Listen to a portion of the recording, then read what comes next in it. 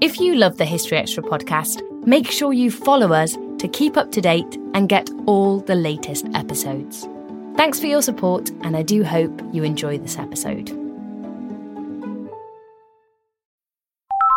Hola. Hello, this call is being translated. Abuela, listen to what my phone can do. Abuela, escucha lo que mi teléfono puede hacer. Wow. Ahora dime sobre tu novia nueva. Wow, now tell me about this new girlfriend. Huh? Tú sabes lo que dije. You know what I said. Language is no longer a barrier thanks to Live Translate with Galaxy AI on Samsung Galaxy S24 Ultra. Learn more at Samsung.com. Samsung account login required. Calls must be made using the native Samsung dialer.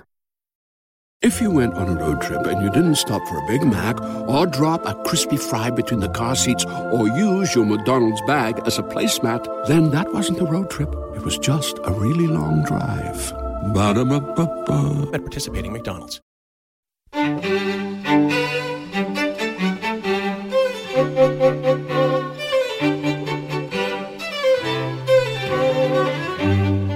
Hello and welcome to the History Extra podcast from BBC History Magazine, Britain's best-selling history magazine.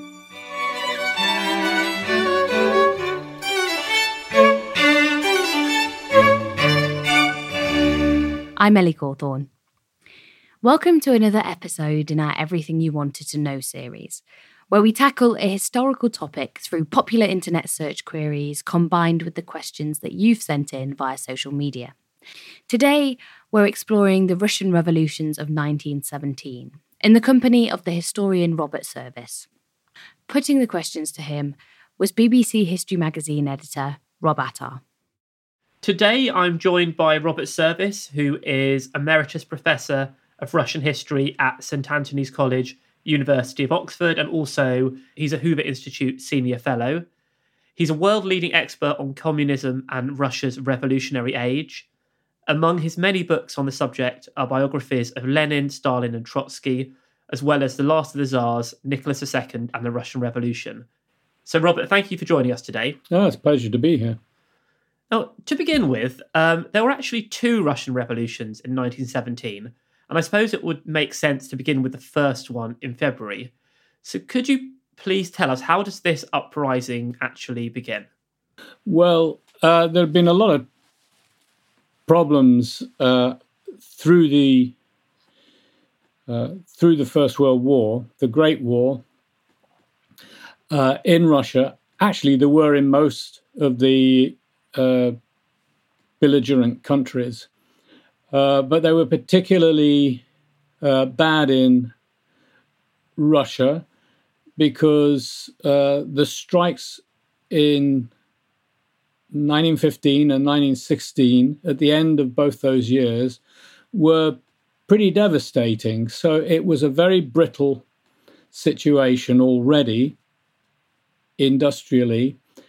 And added to this, there was the problem of food supplies to the big cities because the peasants weren't getting what they thought was a fair return for their crops.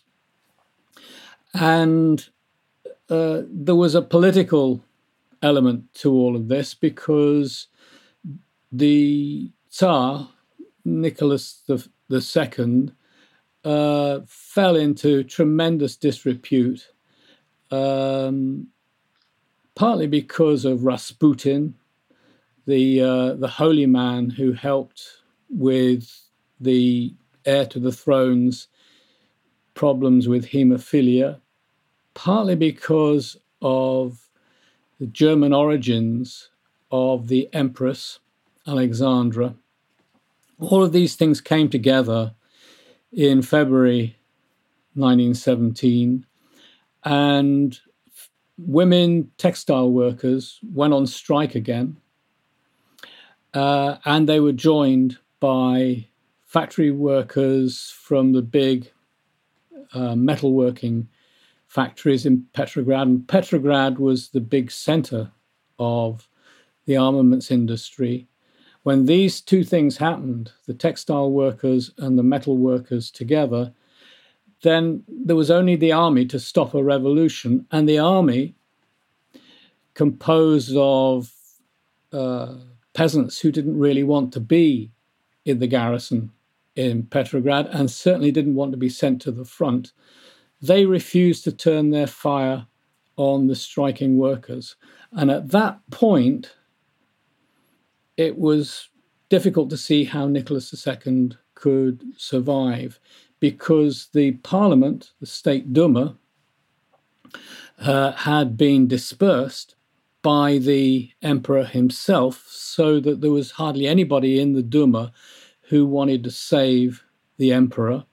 And in the high command, they were exasperated by the general situation, and they indicated to the emperor that they would prefer him to step down from the throne. And to everyone's surprise, he did so without a whimper. He stepped down and said, right, if this is the situation, I will abdicate. And so the revolution was over almost before it began. And did this February Revolution have any recognised leaders?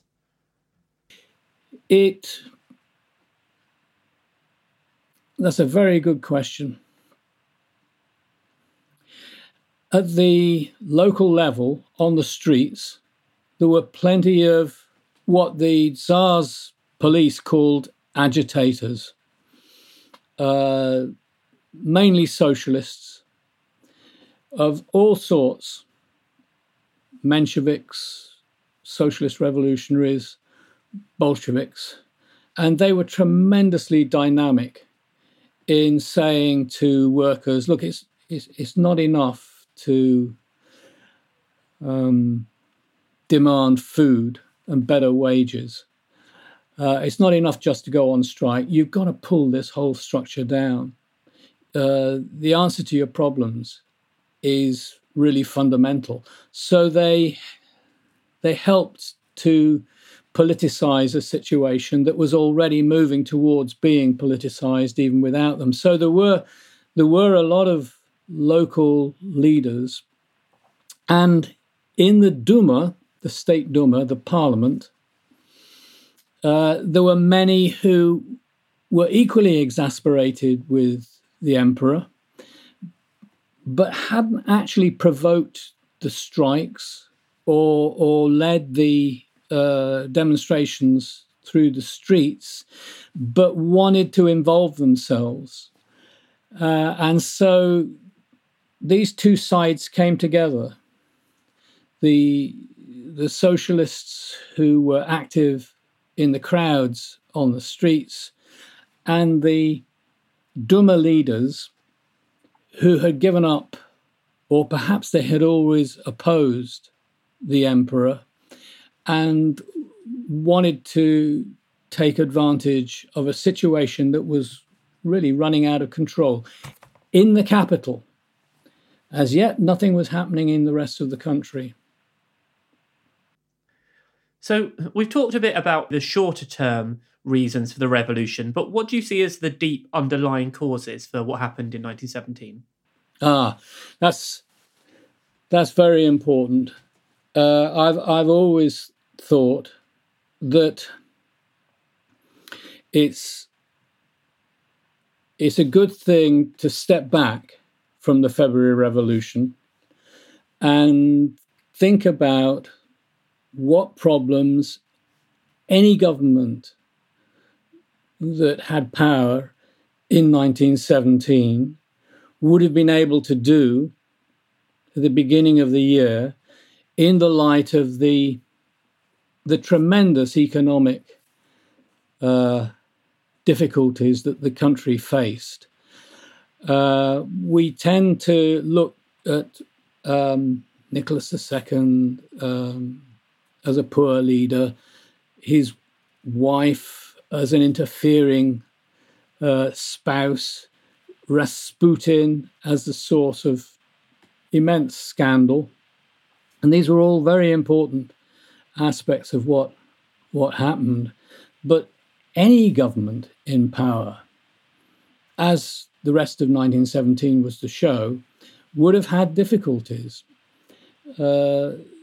Russia's economy was not sufficiently modernized to be able to fight a long war against a modern military foe, so that the dislocation of the economy was gathering pace in 1915, 1916, and into the beginning of 1917. They could feed the troops just about.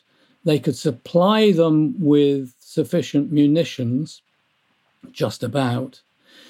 They could feed the horses, which of course was very, very important in those days at the front. They could do all of these things. They could prioritize military supplies through the rail network, but the result of that was a certain amount of trouble for the civilian economy.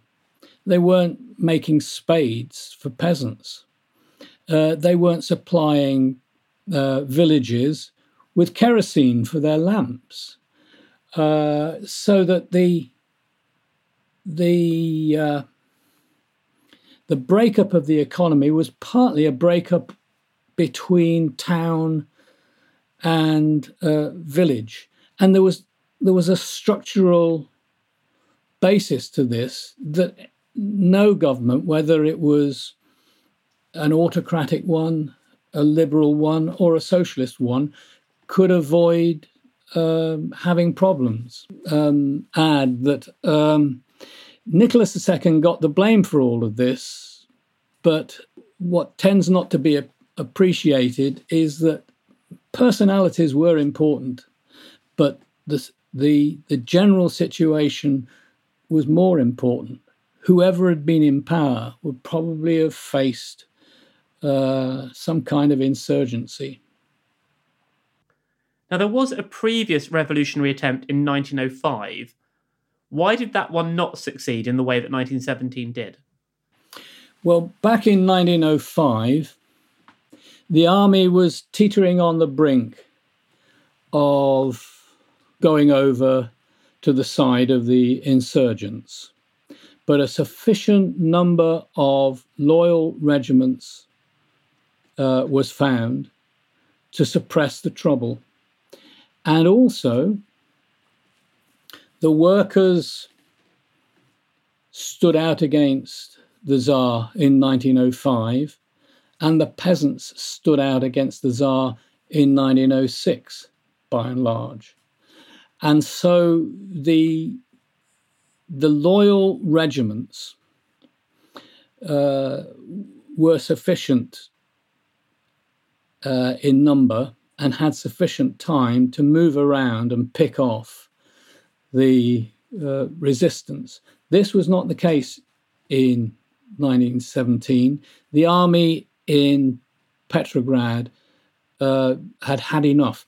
And bear in mind that when I talk about the army, I'm not just talking about the soldiers, I'm talking about the officer class as well. Half the officer class did not any longer come from the landed gentry. They were people who had risen up through society, got status through belonging to the army, and had not forgotten their roots, so that there weren't many soldiers who wanted to die for the Tsar any longer. So it was really Nicholas II was doomed. So we'll come on soon to talk about what happened in October, but I'd be interested to know what the Bolshevik leaders were doing in the February Revolution. Were they involved at all? That's another good question. Well, the emigres obviously weren't.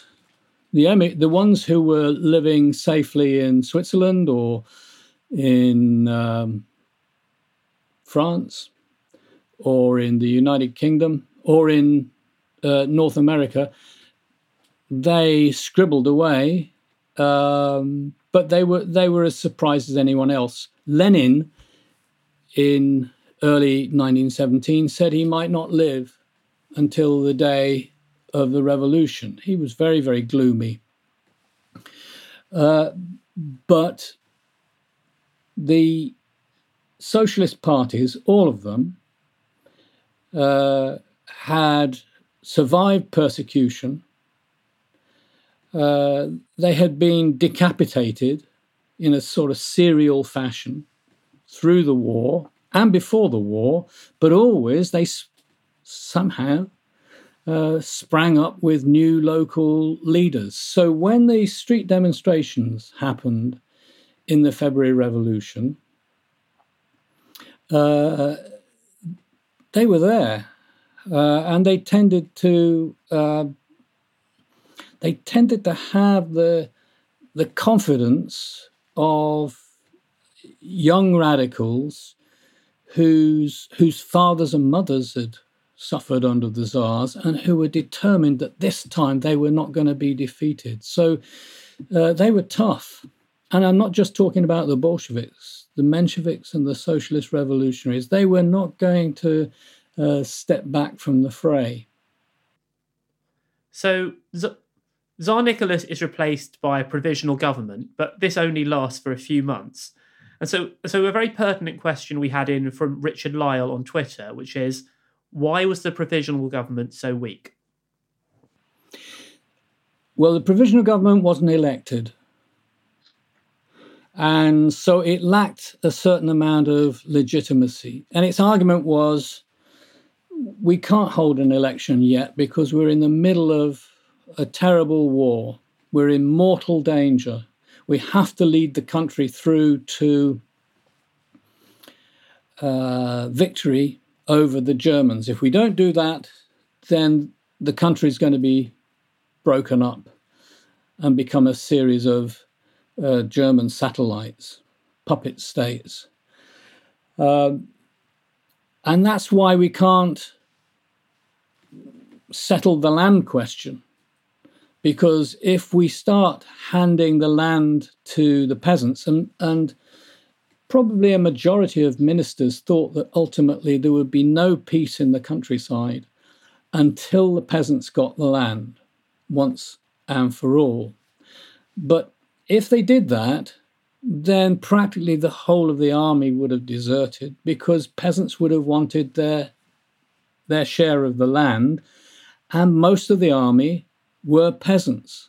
They couldn't disturb the military situation by radical social reform, even though most ministers wanted it. I mean, some wanted it more fervently and more genuinely than others. So they had this basic problem that they wanted to win the war. Some of them just wanted to survive the war, Russia to survive the war, but some of them wanted to actually smash the Germans and take Istanbul, or Constantinople as the Russians called it. They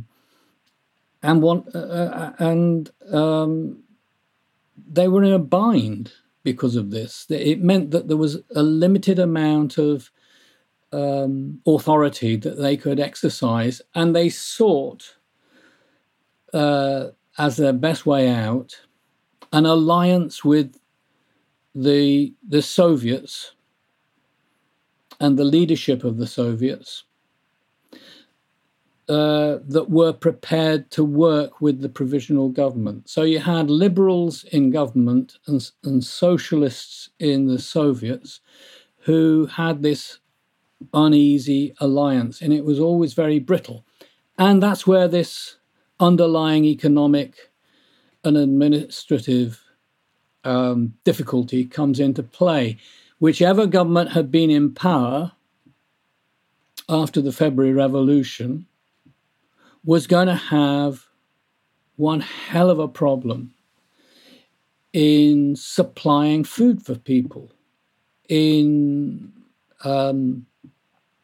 making the newly hired wages mean anything, because inflation had been mounting throughout the war.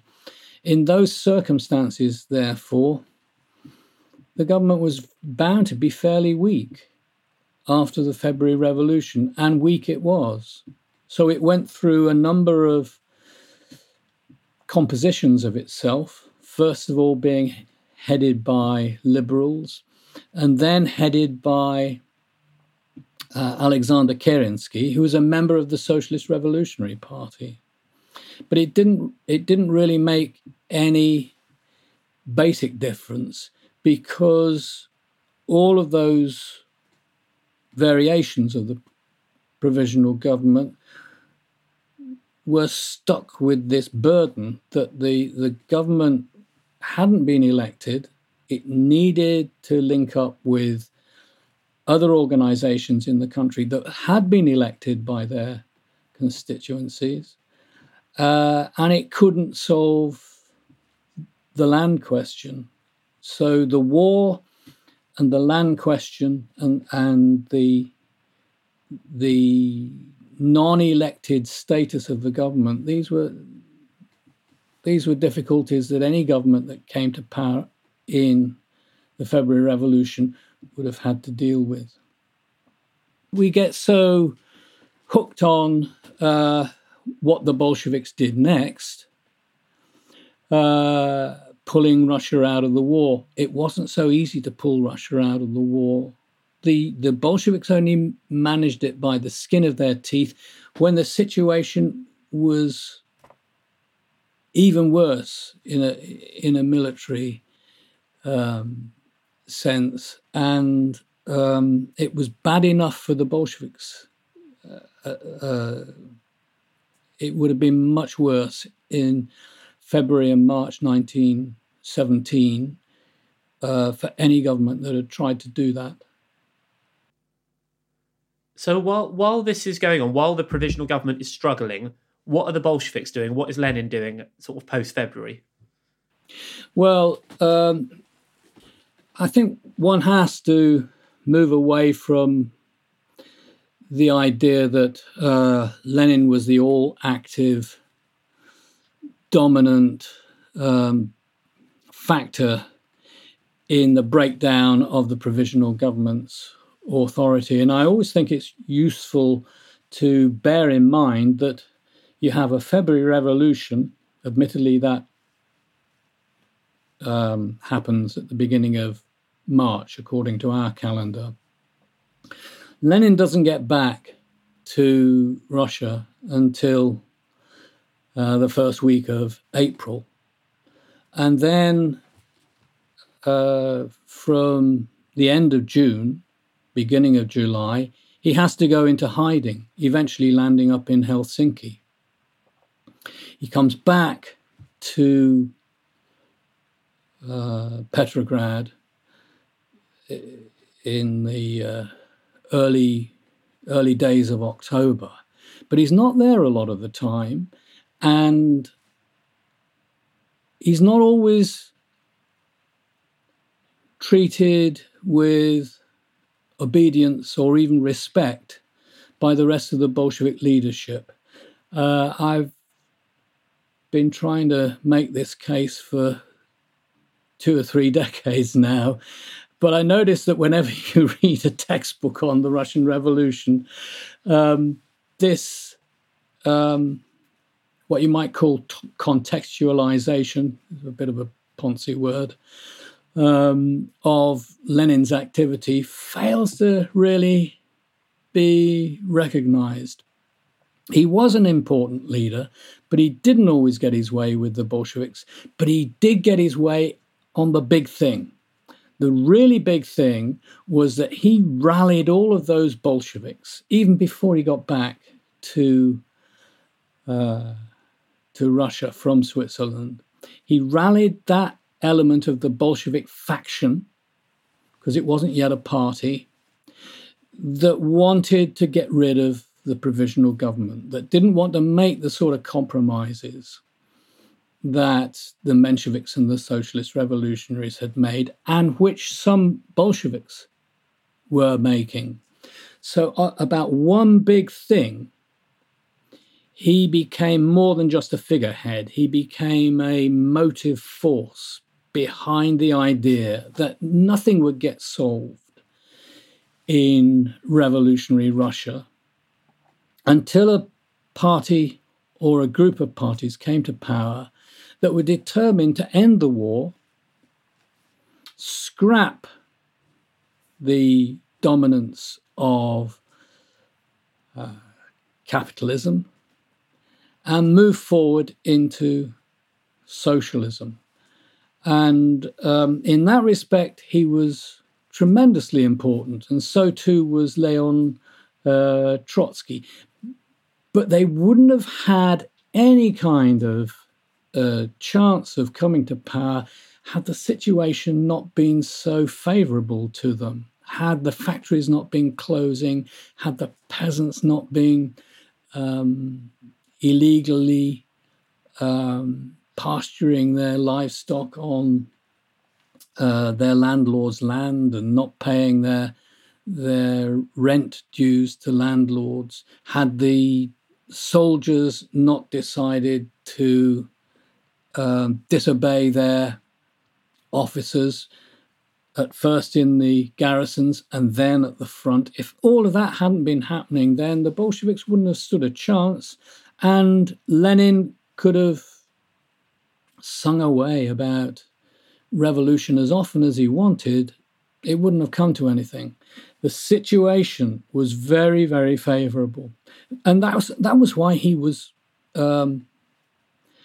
so full of this instinct. If we don't do it now, we won't get another chance like this. And he was right. He was right about that. But we shouldn't fashion out of him a sort of a demiurge of history, a sort of godlike. What's happened is that both on the left and on the right, there's been an agreement that as soon as he said anything, the rest of the Bolshevik party fell in with what he'd said. The evidence doesn't bear this out, and the Russian Revolution was a much more complex phenomenon than what we were told by Soviet historians in the days of the USSR and by anti-Soviet historiography at the same time. You've already mentioned a few other political parties that were operating at this time. So we had the Menshevik faction, the Socialist Revolutionaries. So why is it that it's the Bolsheviks who take power in October rather than one of these other groups? Well, the Mensheviks and the Socialist Revolutionaries felt that it was irresponsible to take power in wartime and to have to bear the burden of leading a country in a war that neither the Mensheviks nor the Socialist Revolutionaries had wanted in the first place. So they thought they would be saddled with all manner of economic, social, and political problems. The Mensheviks in particular also believed in what they took to be standard Marxist doctrine, that the country was not yet at a sufficient stage of economic development for it to be possible to institute a socialist regime with a socialist economy and a socialist administration. So there were both practical judgments and doctrinal ones that kept them back from endorsing what Lenin and the Bolsheviks were in favor of. And by the way, a lot of Bolsheviks thought that it would be a very dangerous step to take as well. So that in 1917, there's a sort of a reconfiguration of the socialist movement in Russia. Those socialists who were Bolsheviks, who thought that Lenin's policy was dangerous, drifted over into the Menshevik camp. And those Mensheviks who wanted a more radical policy than the Menshevik leadership approved of, they drifted over into the Bolshevik camp. And steadily, the two camps separated into entirely separate political parties. There really isn't a Bolshevik party as such, a fully Bolshevik party, until the middle of 1917. It didn't come into being except as a faction in the February Revolution. So this is a very dynamic situation. And of course, it's in situations like that that someone or a leadership that's confident and dynamic and ruthless has a chance to exploit circumstances as they change. And certainly the leaders like Lenin, Trotsky, Zinoviev, Kamenev, actually they had a lot of disagreements among themselves, but they had a sort of propulsive confidence that the Mensheviks and the socialist revolutionaries were rapidly losing, because they could feel in their bones that the compromises that they'd made with the provisional government were leading them nowhere. And could we talk about the mechanics of the revolution itself? How did the Bolsheviks actually topple the provisional government? Well, that's a really important subject. The Bolsheviks had an ambiguous attitude to the Soviets and the factory workshop committees and the trade unions. On the one hand, they saw them as class institutions, as institutions by the workers for the workers. On the other hand, they distrusted the working class. They thought the working class couldn't lead itself into the revolution. That's why you needed Bolsheviks. That had been the Bolshevik message for years. But as the economy collapsed, the Soviets and the factory workshop committees and the trade unions started to act against the government independently of the Bolsheviks, and started to act as an alternative source of governmental power, of governing power. So Lenin, although he had his reservations about the Soviets, eventually came round to the view that if the Bolsheviks could only take over the Soviets, they could then declare not party government, but Soviet government to be the future for socialism in Russia. So they penetrated the Soviets, the factory workshop committees, and the trade unions. They stood in the elections. They stood in the elections for city councils even, the old city dumas. They stood everywhere.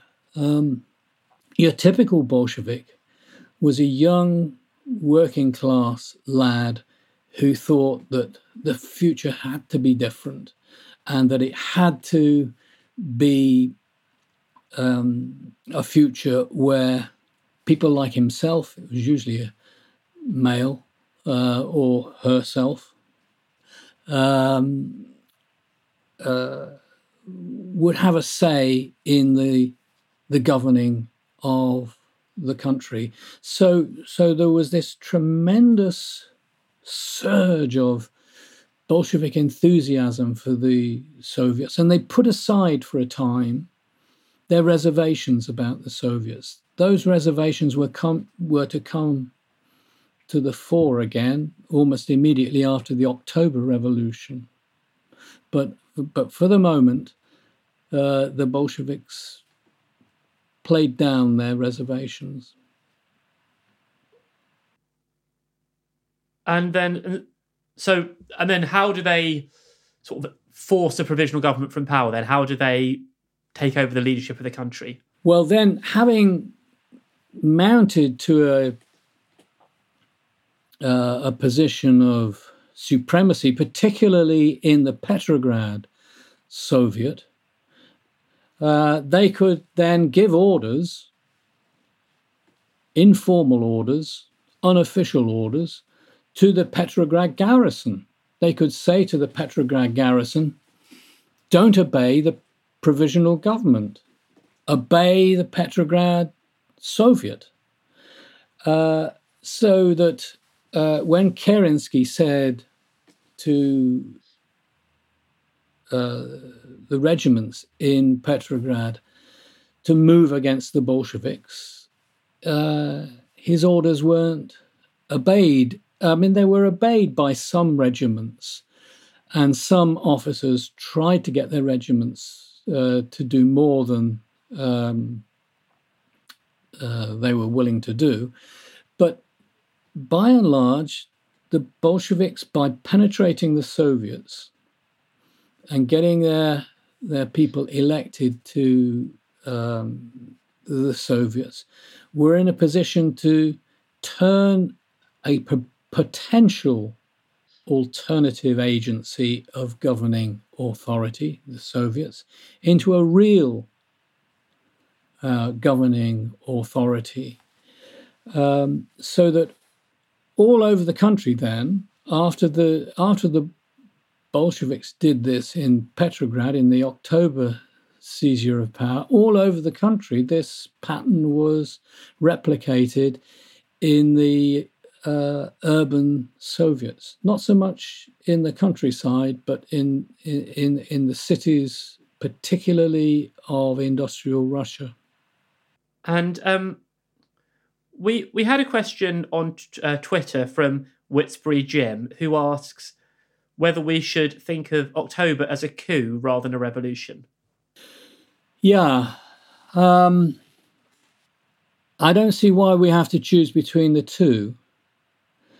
The Bolsheviks, after it had taken place, of course, called it a revolution, but they also called it in Russian a переворот, which is usually translated as a coup, because there was no doubt about it that in order to get rid of Kerensky, they had to take military action. They had to eject him from the Winter Palace, proclaim that they had toppled him, but they also argued that they were the largest force now in the Soviets. The Soviets were elected by the workers and the soldiers. And so to that extent, they were reflective of the movement of popular opinion in the country.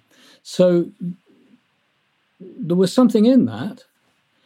There wasn't enough in that, of course, because when it came to the Constituent Assembly elections in November, the Bolsheviks got at most a quarter of the popular vote, which is hardly a ringing endorsement.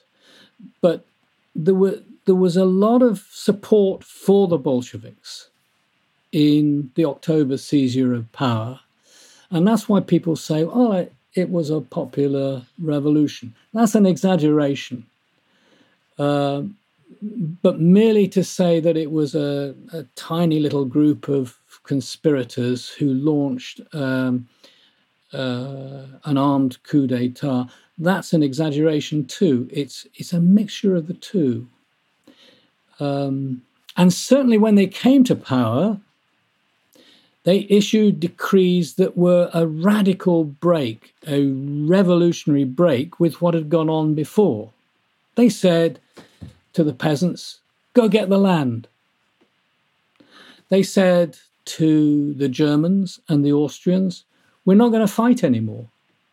We want the war to be over, and we're not going to launch any offensive. They said to the owners of large-scale industry, we want your factories, we want your plants. So that there's another aspect of something that's more than just a seizure of power by a tiny clique. They were launching a truly basic shift in the way that policy was orientated. Still to come on the History Extra podcast. So I don't think we can ever put the Russian Revolution as event number 2 or 3. It's got to be number 1 in the shaping of the history of the 20th century.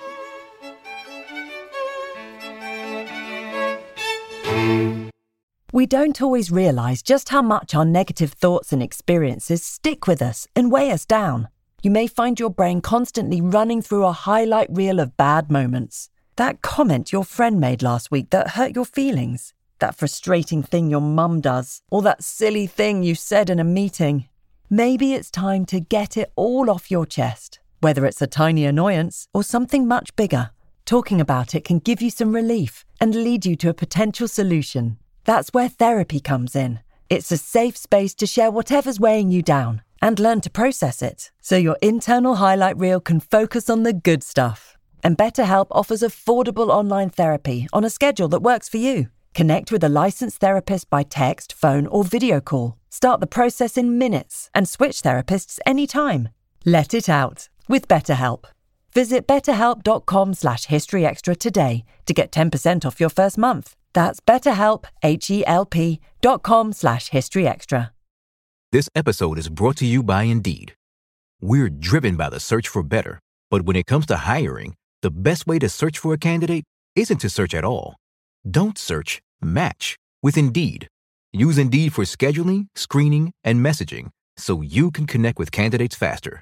And listeners of this show will get a $75 sponsored job credit to get your jobs more visibility at Indeed.com/historyextra. Just go to Indeed.com/historyextra right now and support our show by saying you heard about Indeed on this podcast. Terms and conditions apply.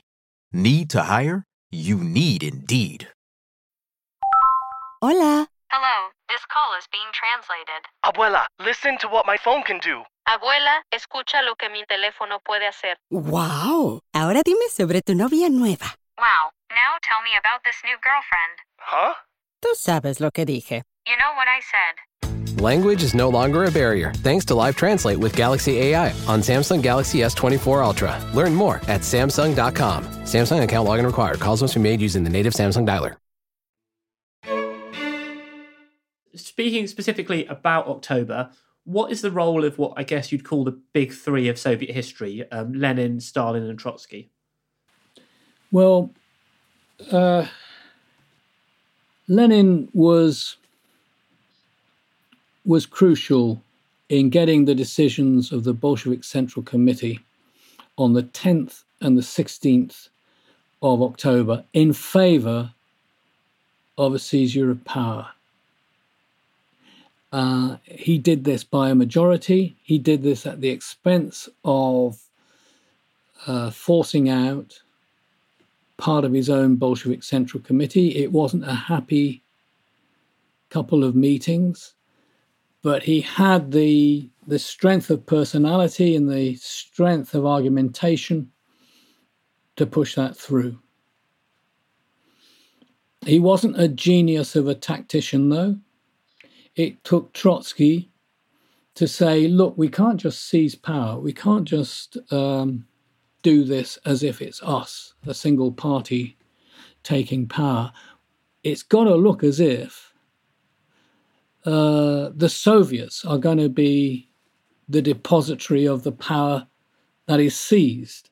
So we've got to time this so that it happens at the time of the Second Congress of Soviets, which was due to meet. Well, eventually it met on the 25th of October 1917. So Trotsky had a sort of important role in finessing this. And bear in mind that Trotsky was a new Bolshevik. He wasn't much liked by many of the old leading Bolsheviks. He was very popular with a lot of the newer Bolsheviks who didn't know anything about the Bolshevik past, but he played a very important role. He needed Lenin, but Lenin needed him. Trotsky showed himself to have a tactical finesse that Lenin lacked. Stalin was very important, not so much in the seizure of power, but in running leading Bolshevik agencies throughout the summer and early autumn. He was the rising figure in the Bolshevik central leadership, much derided because he was thought of as being ill-educated and crude in his mannerisms. Actually, he was not badly educated and much brighter than they thought. They were snobs. They were middle-class revolutionary snobs towards him. And of course, he made them pay a terrible price for their condescension towards him. But, you just have to look at the jobs he got in the first months of Soviet power, as it was called. He was there with a cardinal importance right from the start. Much underestimated man by the historians even of 1917. There was a book written some years ago, Stalin, the Man Who Missed the Revolution. A good example of how historians underestimated Joseph Stalin. He was an editor. He was an organizer. He knew his own mind. He didn't mind saying that to Lenin. He certainly enjoyed saying that sort of thing to Trotsky, whom he hated. And Trotsky hated him back. They were emerging as the big three. Lenin was already one of the big three. Trotsky was becoming a member of the big three. And Stalin was running up on the rails and joining them. Now, so the Bolsheviks have seized power, but their hold is pretty shaky at first. We had a question from Ryan Kisiel on Twitter, and he wanted to know, how near did Russia come to a counter-revolution at this point? That's an excellent question. In October and November 1917, there weren't many people who thought the Bolsheviks would last very long. And among the Bolsheviks, there was a phrase, "We're living on our suitcases." In other words, they packed their suitcases in their rooms in case they had to suddenly flee again. These were people who'd fled a lot in their lives. And so they were worried about the possibility that they wouldn't win the early battles in Petrograd and Moscow, and that there might be some kind of military counter-coup against them. But the counter-revolutionaries, the anti-Bolsheviks, weren't very well organized. They had no single unified strategy. They were politically arguing among themselves, and the Bolsheviks had a chance to take advantage of the situation. I think the whole of 1917 is a period in which the dog of counter-revolution did not bark. Look at the Kornilov revolt of the late summer of 1917. It melts away before it gets going. This is not like the military counter-coups in 1919 in Germany, where the discontented right-wing soldiers and officers snuff out Red Revolution very abruptly and very, very brutally. This didn't happen in Russia. The officer class was demoralized, disorganized, and didn't have a single proactive view as to how to take on the Bolsheviks. It didn't really have that view until late 1918, by which time the Reds, the Bolsheviks, had really organized themselves, and they had reorganized the Soviet state. They got themselves a Red Army. They'd centralized their people's commissariats. They'd disciplined their own party. That was a big job. And they were in a position to defend themselves much more readily than they would have been against a military counter-coup if it had been effectively led back in the last days of 1917. That's a really good question. And so there is eventually a civil war in Russia where what become known as the Whites take on the Red Army. Why ultimately do you think it's the Bolsheviks that triumph in that clash? There actually are civil wars happening all over Russia, more or less from the October Revolution onwards. And a lot of those civil wars are Reds versus Reds, because the socialist revolutionaries don't take it lying down in 1917 to 1918. They fight the Bolsheviks. They're socialists who've won the biggest part of the election to the Constituent Assembly in November 1917, and the Bolsheviks forcibly dispersed the Constituent Assembly in January 1918. So there were civil wars going on all over the former Russian Empire. But the Bolsheviks managed to survive, partly because they don't have an international military intervention to contend with at that time, apart from the Germans. And they give Ukraine and what we now call Belarus away to the Germans through the Treaty of Brest-Litovsk. But within the area of Soviet power in central and northern Russia, the Bolsheviks managed to hang on. And then the Whites, the out-and-out counter-revolutionaries, people who detest socialism, mainly officers from the old imperial army, finally get their act together and form at least three big armies under Kolchak, Denikin, and Yudenich, all of whom have been very high-ranking officers under both Nicholas II and Alexander Kerensky. And they start moving from different angles on Petrograd and Moscow. And within a year and a half, they're gone.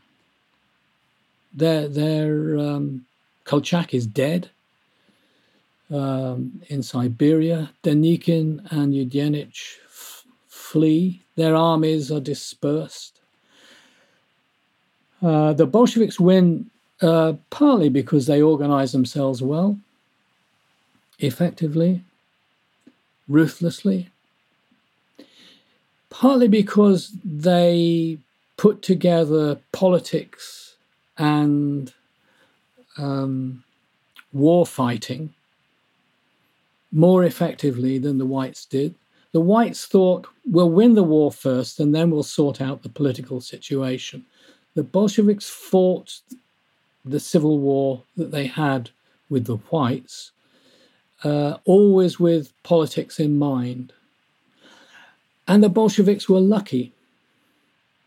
They were lucky that the Allied intervention by the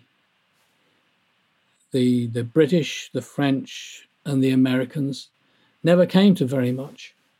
It was always only on the periphery.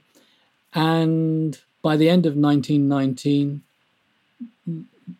all of the Allied contingents were being withdrawn.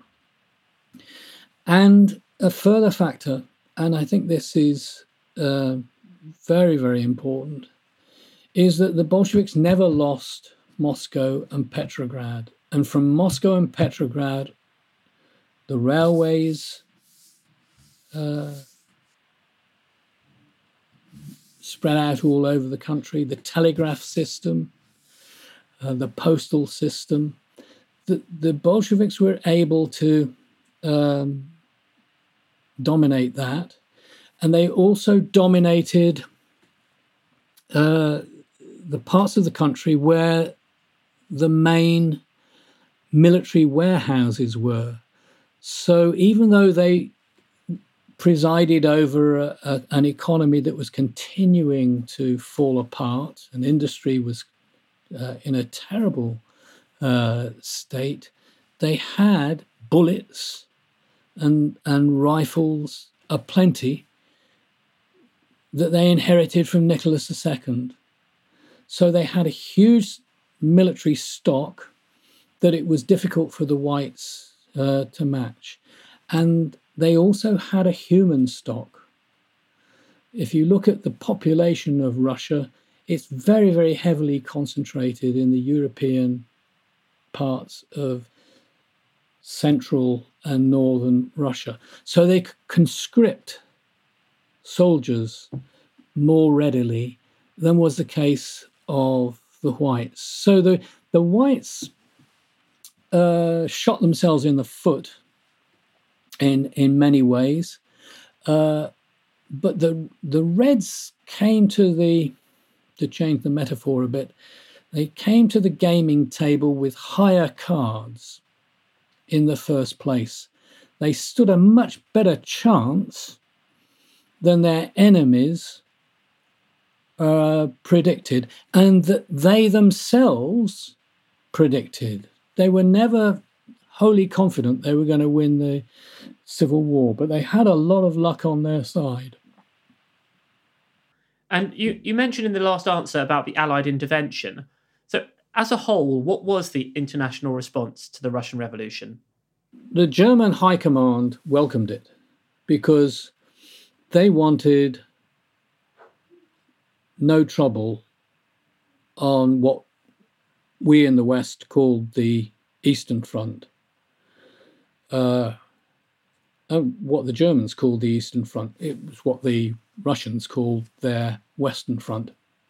So they welcomed it because they wanted to be able to transfer dozens and dozens of army divisions from the Eastern Front to the Western Front so as to win the war in 1918, in spring and summer 1918, before the Americans became effectively involved on the Western Front. So the Germans helped to bring about the October Revolution. They supplied the Bolsheviks with money in the spring of 1918. The Allies, of course, wanted Russia to stay in the war and fitfully did what they could to overthrow the Bolsheviks in 1917 to 1918 with a view to putting into power an administration that would resume the Russian participation in the war. When the war ended on the Western Front, then the question arose, should the Allies still stay on the periphery of Russia? The French were down in Odessa in Ukraine. The British were in Archangel. The Americans in eastern Siberia. And in all of those countries, there was trouble with the labor movement, which, even if it didn't always support the Bolsheviks, didn't want another war, didn't want young men to be sent off to fight another war in Russia for the restoration of capitalism to the Russian lands. I didn't want to see lots more people dying, conscripts dying. So across 1919, steadily the Allied governing authorities decided it just wasn't worth continuing with. It would cause too much trouble at home, and there was plenty of trouble at home.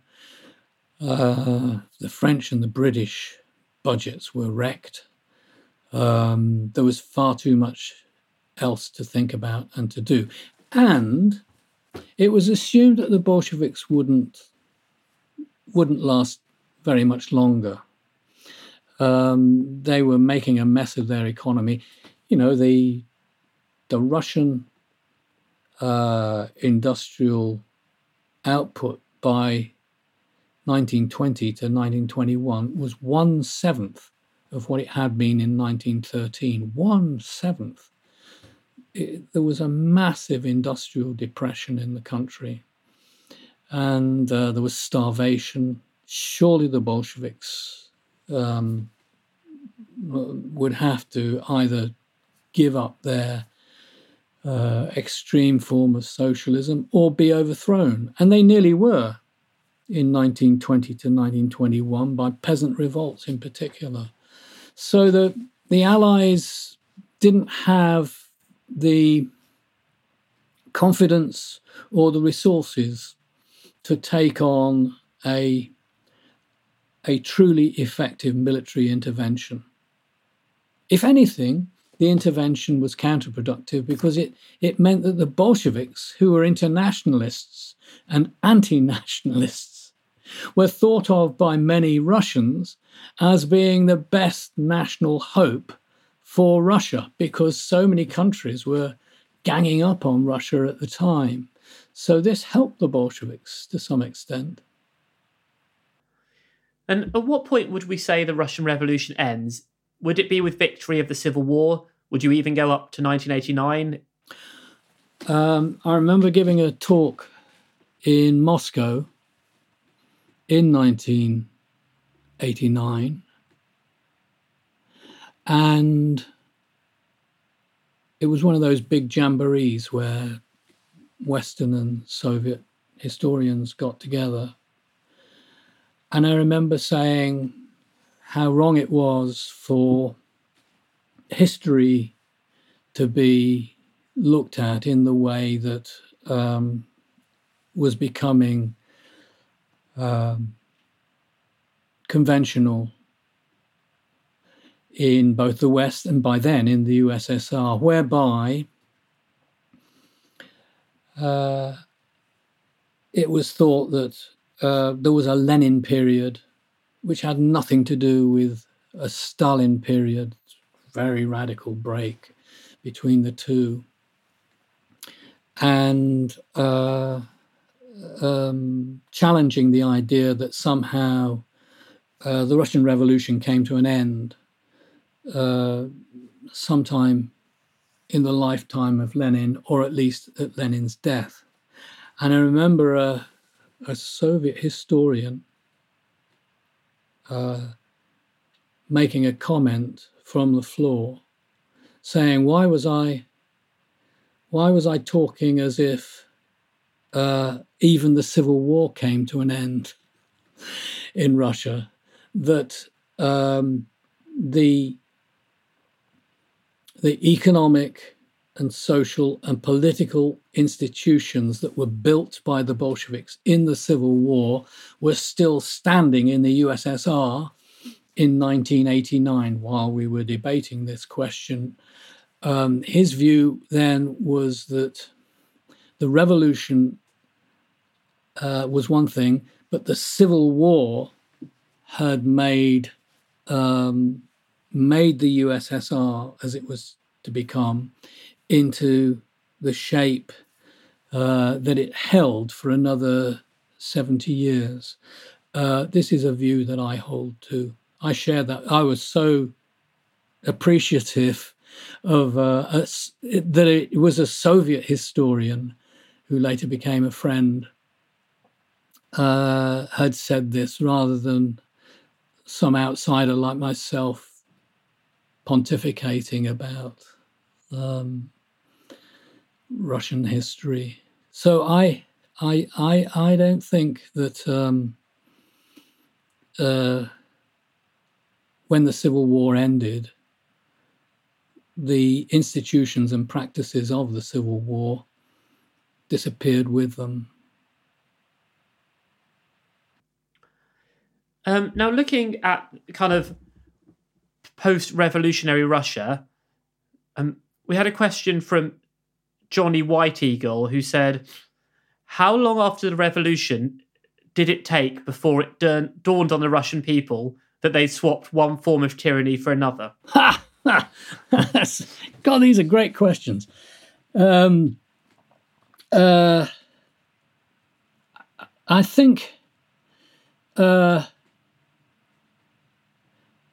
think we tend to assume that, or we can tend to assume if we don't look at the evidence carefully, we tend to assume there was a revolution and then a civil war, and then there were uprisings against the Bolsheviks. And the Bolsheviks were turned against as the Civil War came to an end. And that's not really true. There were lots of Russians who hated the Bolsheviks right from the start, who didn't change their minds about them. There were strikes in 1918 and 1919 in big industrial centres which had supported the Bolsheviks in 1917. So that it wasn't the case that a large number of workers and peasants and soldiers suddenly came to the conclusion that the Bolsheviks were just as bad or perhaps even worse than Nicholas II. There were always such people, but they tended to get written out of the history books until comparatively recently, or they're in history books that are only about the peasants or only about the soldiers. And, you know, the whole big picture has tended to play this down. There were peasant revolts all through the Russian Civil War. They came to a climax in 1920 to 1921, but they were there all the time. And bear in mind that most people were religious believers. And the Bolshevik campaign against religion, whether it was Christianity or Islam or Judaism, involved not just an attack on the clergy, but an attack of a way of life for most people. Religious processions, religious festivals, religious holidays were very important. They were what people had been brought up with. So many, many people, it's impossible to quantify this because they didn't have opinion poll surveys in those days. And anyway, who would have answered an open question, frankly, if it might mean that they were arrested by one side or the other in the civil wars? So lots of people thought that the Bolsheviks were a bad lot, including some of their own supporters within the first year having had to live under Bolshevik authority. And that number steadily grew. And when the Bolsheviks consolidated their power, then, of course, people grumbled but didn't revolt any longer because it was too dangerous to revolt. The penalties were so terrible. So people felt that they had to get used to just coping with the Bolshevik way of life, making the best of it, dealing with Bolsheviks, saying one thing and thinking another. And that happened through to the end of the Soviet years, through to the end of the 1980s. Doublethink became the way that you got through, the way that you coped, when you knew that there was no alternative. You see, the Hungarians in 1956 and the Czechoslovaks in 1968, they had memories of a different way of life. But the longer that the Soviet period went on, the less memory there was of what had gone before. That's a really great question, and it deserves a book which it hasn't yet received. Okay, and another person on Twitter who had a question was Nath C, and he wanted to ask about the role of Jews in the Russian Revolution, and particularly he wanted a refutation of the myth that the Jews, in quotes, were behind the Russian Revolution. Yeah, I agree with that. It does need refuting. Most Jews in the Russian Revolution lived in the shtetls in the west of the former Russian Empire, or had lost their homes because of the German occupation and they've been forced to flee into Russia. They wanted to continue their way of life, practice their faith, and not suffer oppression. So most of the village Jews or the Jews of small towns wanted to be able to trade and to practice their religious beliefs unimpeded. And when the provisional government came to power in the February Revolution and allowed Jews to move across the country outside the Pale of Settlement, then Jews thought, at last, we are being liberated. And the Bolsheviks continued to say that there should be no discrimination against Jewish people. So most Jews thought, well, here is a window of opportunity for a better life. No reason to flee the country now. No need to emigrate. Perhaps. Let's hope. Let's pray. Jews were an ethnic and religious group that lay a lot of importance on education. And so a disproportionate number of the leading members of the political parties in 1917 in the newly liberated country that had been the Russian Empire, a disproportionate number of them were of Jewish origin. Compared to the total number of Jews in the former Russian Empire, they were a tiny number. But because there was a residual amount of anti-Semitism, they tended to be thought of as the typical revolutionaries, whether they were Mensheviks, socialist revolutionaries, or Bolsheviks. And there was a disproportionate number of Jews in all of those socialist parties. And this became a theme of the far right, the far political right, at the time and in subsequent years, so that all Jews were tarred with the same brush as Trotsky and Dan and Lieber and other Jews who gained prominence in 1917. But the history of Jewry in the Russian Revolution is a very sad one, because most Jews were victims of pogroms carried out particularly by the White armies, but there were also red pogroms that were carried out against the policies of and instructions of the Lenin-led government. But most of the pogroms were led by the whites. So I'm glad that question was put.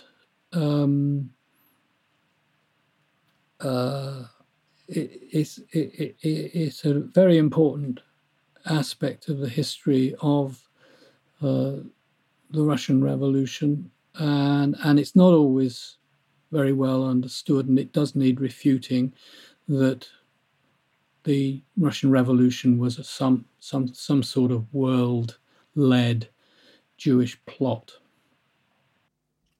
Now, just a couple more questions. We had one sent in by the historian Leander Delisle, and she wanted to know, what is the most exciting source material to have emerged about the Russian Revolution since the fall of the USSR? Cool. Well, when the Soviet Union fell, I was halfway through my 3-volume study of Lenin. And I remember going to Moscow after the August 1991 coup and being allowed to touch some of the documents and examine some of the documents relating to Lenin's life. And I thought that was something that would never happen to me. This was months before the fall of the whole of the USSR. I mean, lots of historians have gone there and had similar sensations. I suppose reading books that Stalin had in his library and that he had annotated in the margins, that was another high point for me. And at the other end of the political spectrum, reading diaries of ordinary people, ordinary Russians, who were living through this bewildering epoch of change, where the whole of world history was being reconfigured. I've been doing a lot of that in the last few years, and I find that really mind expanding. What I have felt is that there's no fixed history of the Russian Revolution. There's still so much to find out. I worked on that 3-volume study of Lenin for 19 years. I had Lenin's 55 volumes in our bedroom. It was the only place in the house we could find room for it. I mean, I lived and breathed Lenin, and then I went and wrote another single-volume proper biography of him. And I thought, well, I've got this all sealed. I've got this all sealed down. I know everything I feel I ought to know about Lenin. Now, 20 years on, there's still stuff to be rethought. Actually, rethinking the Russian Revolution is more important than excavating the documents, because unless you think new thoughts, you don't know what you're reading when you're looking at the documents. And so it's still a very, very important and exciting subject. Just one last question. On the legacy of the revolution, would you say this was the most important event of the 20th century? Yeah, I would, yeah. I think that the Russian Revolution didn't just configure what happened in Russia, didn't just transform Russia. The Bolsheviks blundered their way forward, not having an idea of what kind of state they were going to build, and they invented the one-party communist state. Towards the end of the 20th century, this covered a quarter of the world's Earth's surface. It was a phenomenal transformation of world politics. And moreover, horror at what communism was provoked an antidote in the form of fascism that eventually gave Germany Adolf Hitler and the Nazis. So it's hard to think how this would have happened in quite the way that it did had it not been for the Russian Revolution. So I don't think we can ever put the Russian Revolution as event number 2 or 3. It's got to be number 1 in the shaping of the history of the 20th century.